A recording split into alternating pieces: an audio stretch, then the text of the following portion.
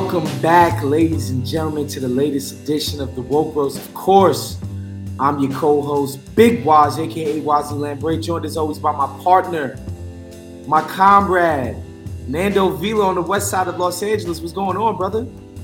Feeling good, baby. Feeling good. Going to Miami tonight. Ooh, excited about that. Yep. Love it. On today's show, we got a cool little show for you guys. First and foremost, it's the big dog's birthday. Happy birthday to one Bernard Sanders, the greatest living politician, probably the greatest politician of my entire lifetime. I can't think of easily of a better politician in America anyway. So we're gonna wish him a happy birthday. Just share some words about Bernie at the end of the show. But first, and also, you guys will know, some of you guys listening probably know this personally. Unemployment, the federal UI benefits have expired on Sunday. The Dems, Joe Biden, everybody was kind of just like, and they're leaving people out in the cold, which is just, it's just fucking awful. We'll get into some of that. But first up, Nando, Joe Manchin, he really think he got elected president in November of 2020. This man really thinks he runs America. So just for people who aren't paying attention, of course, that bipartisan bill, that bipartisan whatever, was basically a half measure. The progressive wing of the Democratic Party was like, whatever, they could have that BS half measure. We're going to pair it with, within the reconciliation budget. We're going to put, Bernie wanted to do 5 trillion because Bernie's the man. They basically whittled it down to 3.5, which still be historic. Massive freaking, like, life-changing for a bunch of people legislation if it were to go through. But of course, here comes Joe Manchin complaining and doing as he does, and it's too much, and it's this, and he's hemming, and he's hawing, and he's penny pinching, and he's this. And then what happens, Nando, after Joe Manchin tries to stall this thing? There's a counterattack. There's a progressive counterattack. Ryan Grim at The Intercept publishes an investigative report showing leaked documents that showed that Joe Manchin's daughter, who was the CEO of a pharmaceutical company named Mylan, was working with the CEO of Pfizer, a competing pharmaceutical company, to keep the price of EpiPens artificially high. So that's called collusion. It's illegal. Like, under the system, like, say I sell shoes, Waz, and you sell shoes, and we're the only two shoemakers in the thing. We're not allowed to be like, yo, Waz, why don't we just keep the price of these shoes up at? They have no other choice. They have to buy it from one of the two of us. They have to buy it from us. So exactly, we'll say, like, listen, I won't raise it below 100 if you don't want to raise it below, if you won't put it below 100, and that way we both kind of can protect, And that's illegal. That is illegal. You're not supposed to do that. And of course, it's doubly gross because EpiPens are not like shoes. I guess everyone needs shoes too, but they're not like fancy sneakers. There's something that you need to survive if you have serious allergies. It's like when you get an allergic reaction and you're, have an allergy attack. Like, when you say survive, we're not talking about like, but you can die without these things. Oh, yeah. We're talking about a matter of life or death, that these people, they're playing with people's lives with this price fixing stuff. It's the height of, avaricious capitalism, just unhinged greed, and just disgusting, depraved nature. And so, Joe Manchin's daughter is at the center of this. His freaking kid, who, by the way, I'm pretty sure is the same kid who they lied about having graduated from West Virginia University. They faked the freaking graduation transcript. Like, you can't make this stuff up. And this is the dude holding up this life-changing legislation. Yeah. And I think it's worth kind of stepping back and understanding how this is working, because it's kind of a game of chicken going on now within the Democratic Party. The Republicans are not involved. Everyone assumes that the Republicans are going to, not a single one's going to vote for the bill. So there's two bills. there's the what's called the bipartisan infrastructure bill, which is basically money to rebuild roads and bridges, right? Kind of what we think of traditionally as infrastructure, and I think it's like a $1.1 trillion bill. Bipartisan, they got like 20 Republican senators to jump on it, and it's something that everyone basically wants. I mean, it's a shitty bill, but it's basically something that everyone wants because everyone, including business interests, want there to be good roads and bridges in this country so they can ship their goods up and down. There's also a lot of money to be made in a lot of these contracts to rebuild the roads and bridges. So business wants this bill, which is why some Republicans joined. And so that one is going through. But the deal that was made with certain progressive Democrats like Bernie and the Squad and all them is like, this shitty bill that you don't like, if you support it, we'll do this other bill called the $3.5 trillion reconciliation package, which will tie together, and we'll pass that one in the Senate using something called reconciliation, which is like a thing where you'd only need 50 votes. You can bypass the filibuster. Proof. Yep. Yeah. So the progressives now have leverage because they can kill the other bill. They can kill the infrastructure bill if they want to.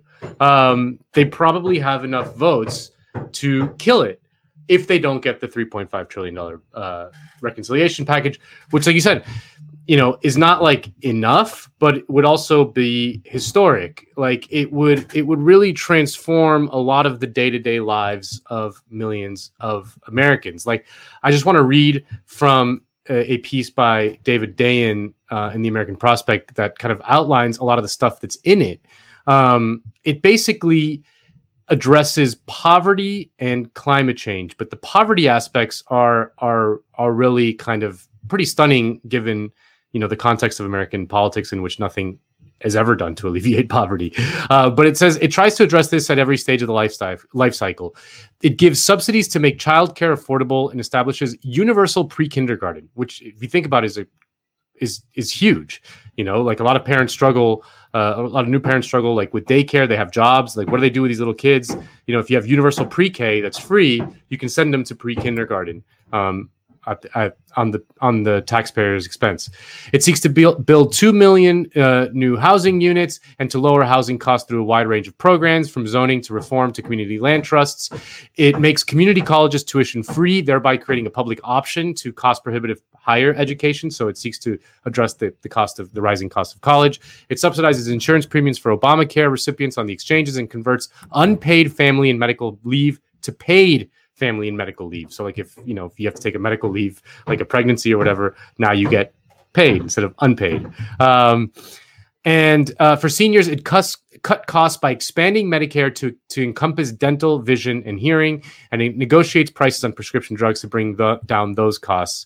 And it subsidizes home and community-based services to drastically reduce the cost of living in place at the end of life. So really would be the most progressive piece of legislation in America since Lyndon Johnson's Great Society reform, since basically Medicare and Medicaid was created in the 1960s. Think about that, in the 1960s.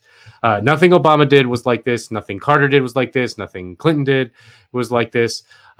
This would be genuinely a pretty remarkable thing. So, but they need all 50 Democrats to vote for it. They need Manchin and Sinema. And lo and behold, as soon as the business lobbyists got involved, Manchin writes an op-ed in the Wall Street Journal saying, "I'm not going to support this." And Axios has a piece that says that privately, Manchin is saying he won't even support anything above $1 trillion. So less than a third of the size of the bill. So it's really going to come down to who's got more nerve. Like, is Manchin willing to basically destroy his party's entire agenda, or will the progressives destroy the infrastructure bill that everyone wants if they don't get the goodies in the $3.5 trillion bill? And it's this has to go down at some point before the end of September. Yeah. So, I mean, for me, about this is like, what is Biden and them going to do and the rest of the Dems who claim to really want this thing to pass, like, what is their recourse against Joe Manchin? It feels like they have to call his bluff and watch him, not vote for this thing and go after his ass for it. And it's crazy because, man, I follow, Jesus, I forget the Reverend's last name, the Poor People's Campaign. Reverend Barber. Reverend Barber. I follow him on Twitter, and he put out a FAQ basically about the state of West Virginia. And he was like, basically 40% of those people are either impoverished or very low wage workers. 40% of that state. And Joe Manchin is sitting around screwing around with their lives, and it's kind of fucking disgusting to see. And what's important here too, when these motherfuckers pretend to be penny pinchers and Joe Manchin goes with the my grandkids, I don't want my grandkids to have to pay for this shit or any of that. I talked about this on Wozniak yesterday for TYT, and I was like, what's so crazy, man, about the Afghanistan war? All these penny pinching, means testing the COVID relief package motherfuckers. Why they not audit in Blackwater and Raytheon and be like, we paid for this. What did we get? We paid for this. We paid for this. We paid for this. We paid for this. We paid for this. Where's the penny pinching when it comes to that? Where is the straight up going through everything with a fine-tooth comb about what things should cost? Or where's the penny pinching when we put 2 wars on a fucking credit card at a cost of about $4.5 trillion? Where is it? It only comes when the lives of normal, everyday Americans are on the line, right? Like, that's when they want to step up and be these fucking mathematician accountants. It's disgusting, and it's nakedly obvious what the problem is. These motherfuckers are corrupted. There's no two ways about it. It's not just individually they are. The system is rife with corruption, right? Like, where a guy whose fucking daughter is on the board of is the CEO of a pharmaceutical company, and this dude gets to make decisions on major governmental legislation as if there isn't some obvious conflict of interest here. It's crazy how we operate here in this country. It's going to be interesting to see, because what I think is going to happen is that they have to come to some sort of deal. And the question is then, how much will they cut from the 3.5 trillion? Like, will they do like some cosmetic cuts to just give Manchin like the ability to say, like, look what I got this and that, but it's really like a $3.2 trillion bill or whatever, which it sucks they have to cut, anything from it. But, or will it be like, will Manchin sort of be like, oh, I'll do it for 1.5 trillion. And then the progressives are like, are you going to take that? And then the question is like, is that good enough? Or is it better to just sink the whole thing, and really put pressure that way? I mean, it's going to be a tough call. Like, where is the line? Like, where do you draw the line? Obviously they should say that they won't accept anything below the $3.5 trillion, but there's going to be some sort of negotiation. What's going to net out is going to be like, where is that line? Like, where is the line between what Manchin can accept and what the progressives can accept? Because, like I said, the 3.5 trillion thing would be truly historic. There's a ton of like good shit in there.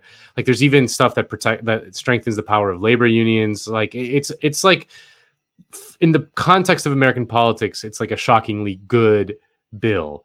I'm not saying it's enough to alleviate the poverty that exists in America. It's not enough to stem the tide of climate change, but it does more than anything we've seen in 50 years to do those things. So, it's kind of like it's going to be a nervy few weeks as they figure it out. Yeah, so, nothing new here at the Woke Bros. Joe Manchin is doing his best to give us heartburn and agita, but, we've come to expect that from the senator from West Virginia. We move on to UI benefits expiring this Sunday. Again, we mentioned at the top of the show that the Dems basically shrugged their shoulders at this fact. In New York City alone, I read in the New York Times that 800,000 people are going to be kicked off of this thing, and trying to figure out how to pay rent, how to buy groceries, how to pay for babysitters, et cetera, et cetera. And it's just horrible. And Nando actually passed along an article to us that mentioned that UI benefits expired on Sunday. Nothing on Meet the Press.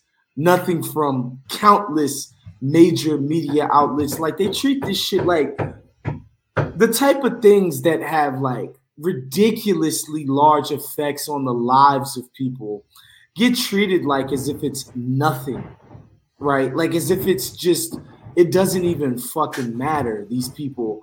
But let let something that had happened, in Afghanistan, where the defense contractors don't get to do their welfare situation anymore, and it's countless hours of people crying about the airlift not being cute enough.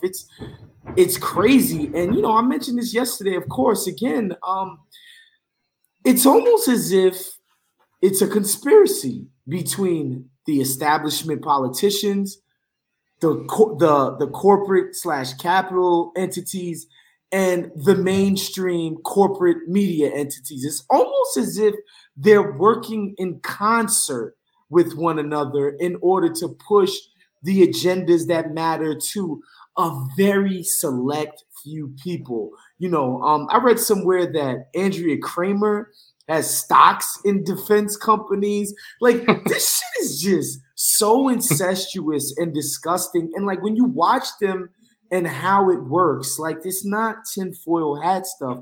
This shit is conspiratorial. Yeah, I mean, listen, it's not, people have a hard time accepting this, but I find it so strange. Like, why is it so hard to accept the reality that people in the media know where their bread is buttered? Like, you have to ask where the money comes from, and to whom do you depend to get the money in order to decide what you. So, for example, like on this show, who do we depend on? We depend on the good listeners of Woke Bros, who support us by subscribing to Patreon. Therefore, we're going to advocate for the interests of them. Like, if we don't, they're going to stop supporting us. If we started taking corporate cash in the form of advertising, we'd think twice before we started, criticizing them for whatever reason. It's not conspiratorial. It's completely rational. And again, it's hard to treat that as an individual phenomenon. And there's always individuals within the media that kind of buck the trends or whatever. They often don't last very long, but for a while they're allowed to, and some of them slip through the cracks. It's not like a totally totalitarian thing, but on the whole, over time, if the media depends on their money from corporate giants, then they're not going to do anything that challenges them too dramatically. That's just the reality of the situation. Like, over time, on the whole, if so, there was like this hilarious piece in Politico that was basically doing a tour of a Lockheed Martin factory, and they were comparing it to Willy Wonka's fucking chocolate shop, the chocolate factory, and they're like, look at how cool this is. And like, of course, they didn't disclose that Lockheed Martin is like a giant fucking advertiser of Politico.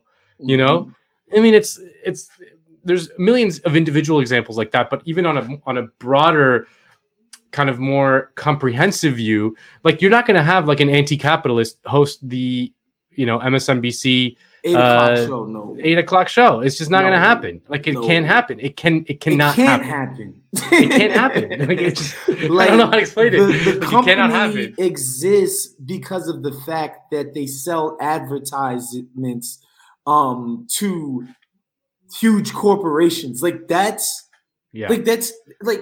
not a news company. It's an advertised sales company, right? Like, once you understand the corporate news media for what it actually is, you begin to understand the incentives, and you can understand why it is we see the dreck that we see on CNN. Like, why it is we have a fucking Vanderbilt on CNN commenting on the issues that afflict working class people, when his fucking people have been oligarchs in this country for literally centuries.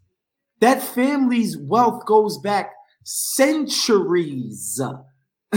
Okay, and this dude is a descendant of those folks, and he's on CNN, and I'm talking about Anderson Cooper, by the way, and he's on CNN talking about the issues that are allegedly afflicting normal, everyday people. It's absurd, right? Yeah. Van Jones is on CNN. This motherfucker got $100 million from Jeff Bezos. 100 million. Like, you just need to think about it. A good way to think about it for people is like, think about sports, right? If you're applying for the job of like the Boston Globe beat writer for the Red Sox, you know, that job depends in large part, your success within it, on the Red Sox basically giving you access to things, you know, like helping you talk to players, giving you press credentials for the locker room, and giving you scoops like from management when they have it and the thing. You know, if you are a lifelong Yankee fan and you fucking hate the Red Sox your whole life, and you have pictures, you know, all over your social media of like, you know, hey baby, Paul O'Neill, number 1, whatever, then they're not gonna hire you. It's just not gonna happen. You know, it's the same thing. It's just not gonna happen for a million reasons. There's a structural incentive for that job over time on the whole to go to people who are sympathetic to the Red Sox. Like, it's not conspiratorial. They don't, like, the owner of the Red Sox doesn't have to get together with the owner of the Boston Globe and work this shit out. Like, there is just a structural incentive, which means that over time, on the whole, that's what's going to happen. So a similar thing kind of happens in the corporate media, where that's why they support all the wars. That's why they support, you know, all the issues that are important to large corporations. That's why they don't give a shit about working people, because they don't depend on working people at all. They don't depend on them. They don't even depend on ratings anymore. They just don't. That's not what they depend on. They depend on cable distribution, which are all owned by like giant behemoths, and they depend on advertising dollars. That's it. That's the ball game. And so, yeah, man, I think it's really fucked up with Democrats in the House and Senate ascendant and a Democratic president. And again, you know, this war in Afghanistan coming to an end the other day, and understanding that we spent $2 trillion on that thing and didn't even blink a fucking eye.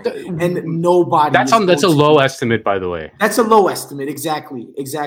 And nobody is batting an eye about the people who got paid, who were the beneficiaries of this shit financially. Nobody is even thinking, like nobody's talking about it.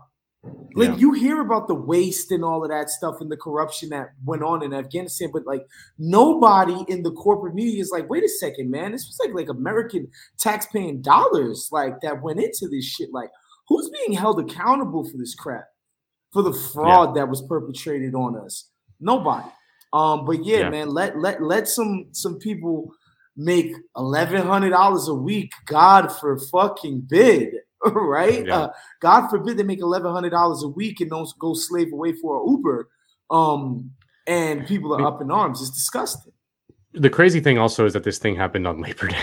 They couldn't even like do a symbolic, you know, thing to just like on Labor Day just to like stick it even more. And it's happening. We gotta mention that Joe was like basically states that really needed could go look under the seat cushions. Like, there's some little bit of extra federal bread in other places. It's absurd. But like the states are gonna do that. Off. No. It's. But what I'm saying is that like it's happening at a time when obviously, you know, aside from the symbolic thing about having it on Labor Day, but it's happening at a moment when COVID is like, if you look at the numbers and the hospitalizations and whatever, like it's just as bad, if not worse, as it was last year when they passed all this shit, you know?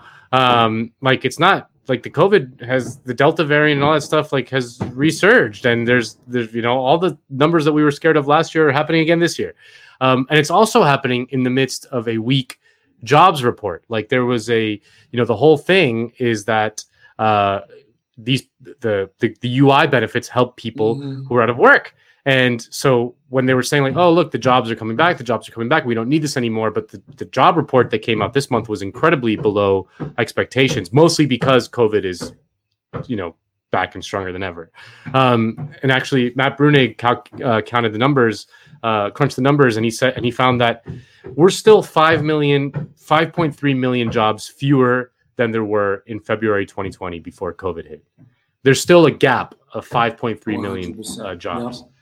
That means that there's 5.3 million people who are fewer people who are employed than they were before COVID hit. And you're cutting the expanded benefits that were given out to the people who got kicked off. It amounts to something like 35 million people. And it's crazy. It's just it's abhorrent. And and again, they've done the math on the studies, because there were certain states who decided they didn't want to take free federal money, and they wanted to be cruel and cut off their people from the extra $300 that the federal government was offering in UI benefits, and their job numbers were not affected at all by it. Like, people didn't go back to work after they did that. So their theory of the case was fucking wrong, and yet they still did it anyway, because why not? Why not be cruel to people? Anyway, we pretty depressing shit, obviously.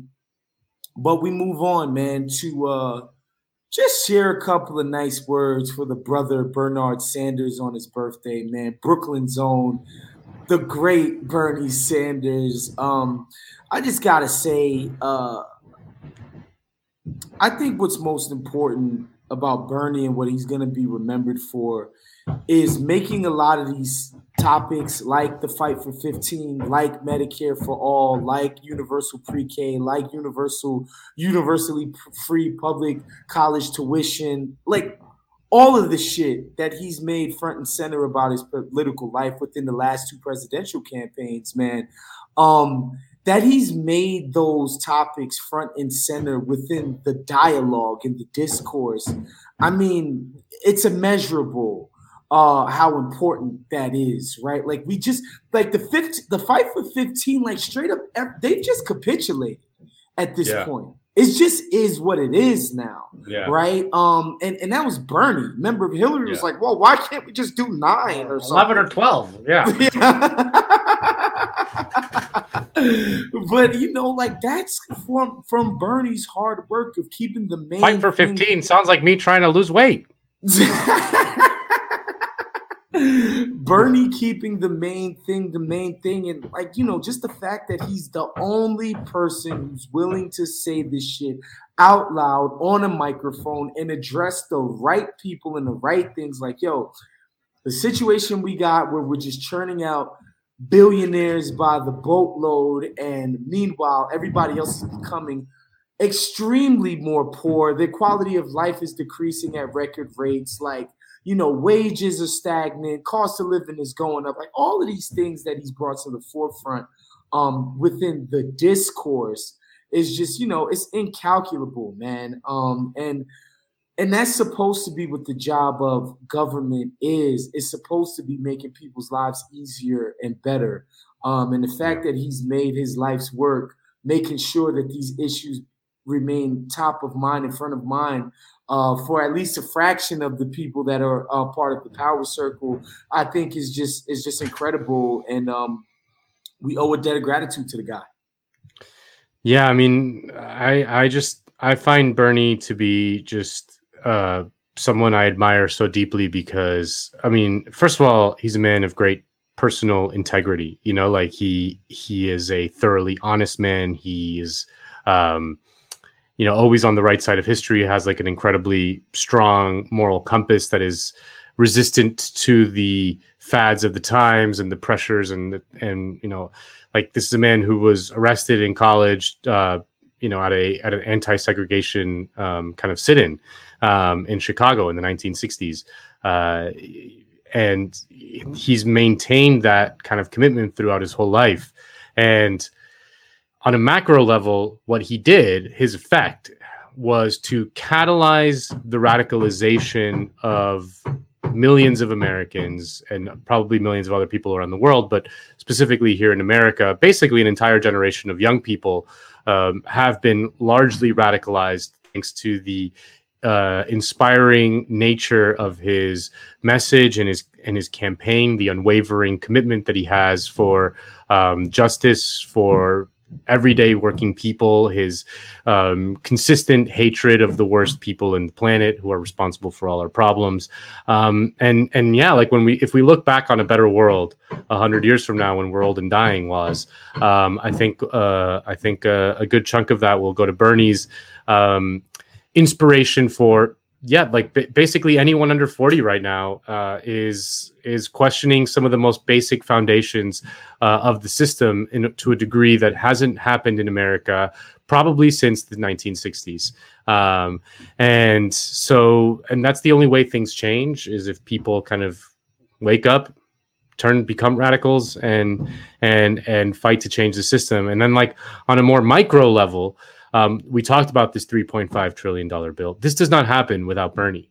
Like, Bernie is the Senate budget chairman. He is designing this. He is leading this charge within the Senate. He is managing the careful negotiations that are very difficult and complex. It's one of the reasons why you're not seeing him speak out too much about, like, the Afghanistan thing. He's not speaking too much about, the unemployment insurance. I'm sure he wants to, but I think he's got his eye on the ball, and he sees this $3.5 trillion thing, and he's got the discipline, the political discipline, to know that the benefits of him speaking out against something like Afghanistan or in support of Biden's withdrawal of Afghanistan, which might alienate certain senators, might make it easier for the media to focus on him and things like that. Like, he'd rather be in the shadows right now, shepherding this very complicated bit of legislative negotiations across the finish line, than grandstanding publicly about these issues that I'm sure he believes in deeply.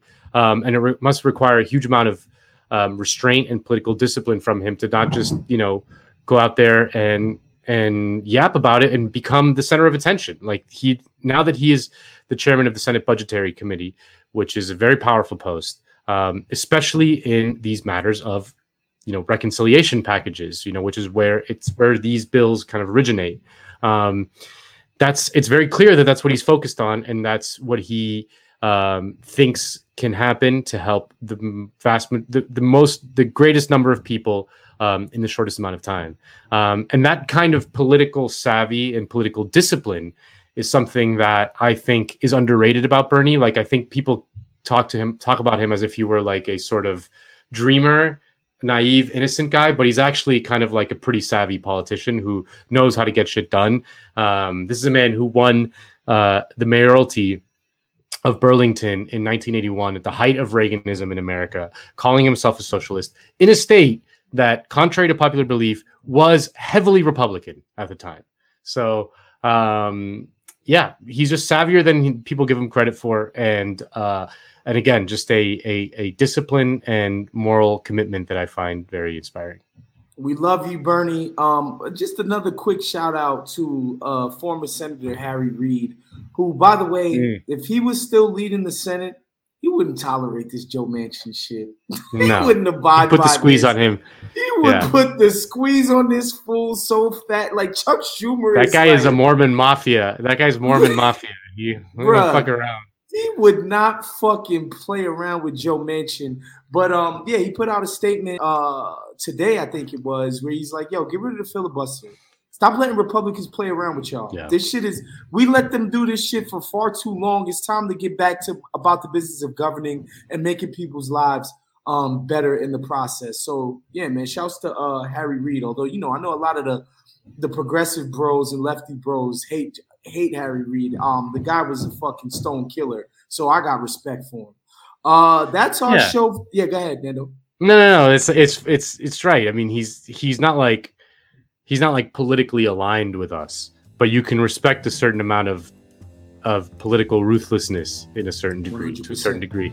Like, a lot of the Dems now are just kind of like losers, and you're just you're a fucking loser. Cucks.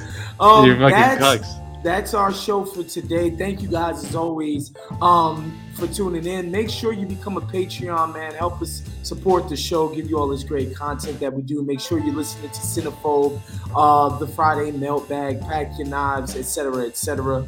We'll see you guys next week. Shouts to my man, producer Sean, on the 1s and 3s, man. Always keeping the trains running on time. Doing a fantastic job around here. And yeah, we'll see you guys next week. We're out of here. Peace. Later.